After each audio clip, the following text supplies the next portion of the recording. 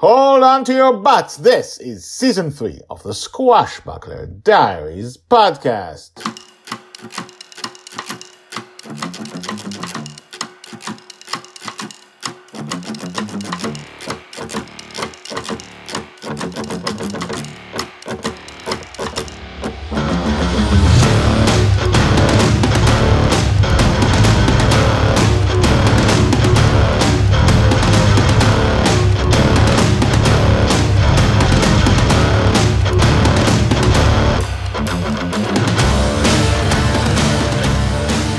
Welcome back. My name is Guy Hasson and you are listening to the Squashbuckler Diaries podcast, the daily podcast about Joy Shelley, the girl who lives in dreams. And in these episodes, in this small arc, we get to see the people who are not Joy or her company or a dream family, the family in the dream. Not the family she chose, although she did choose that family.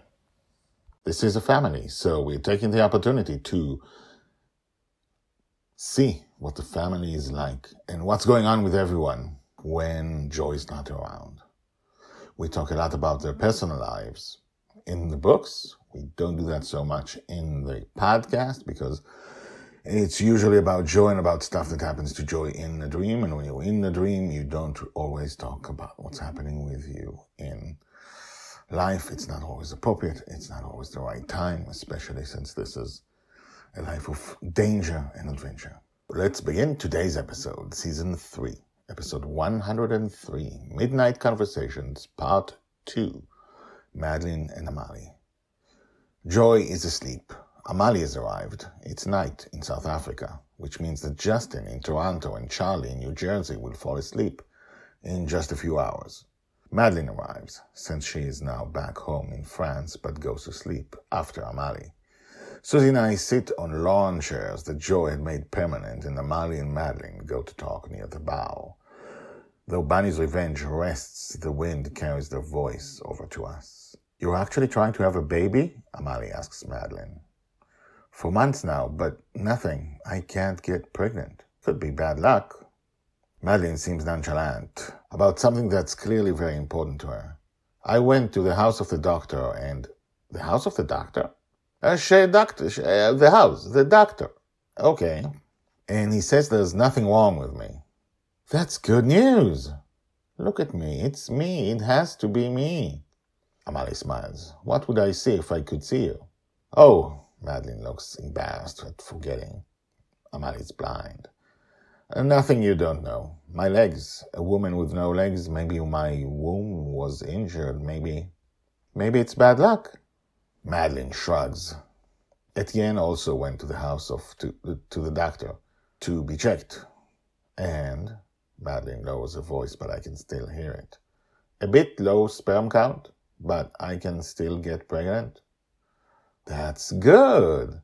The two of them are silent for a while, and then Madelyn asks, "How did you two get pregnant?"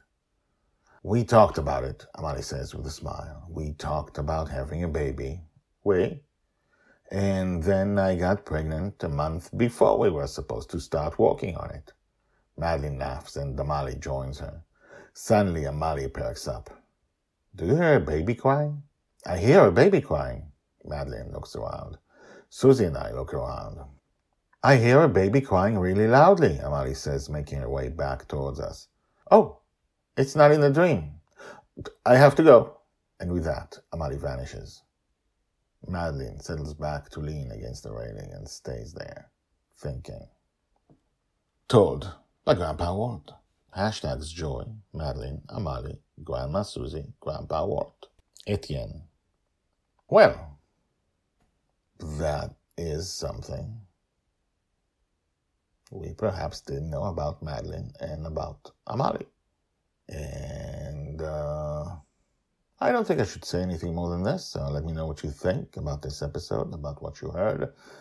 Email me, guyhasson@gmail.com, GYHASSON@gmail.com. Subscribe, like, tell your friends. I will see you tomorrow with more Midnight Conversations.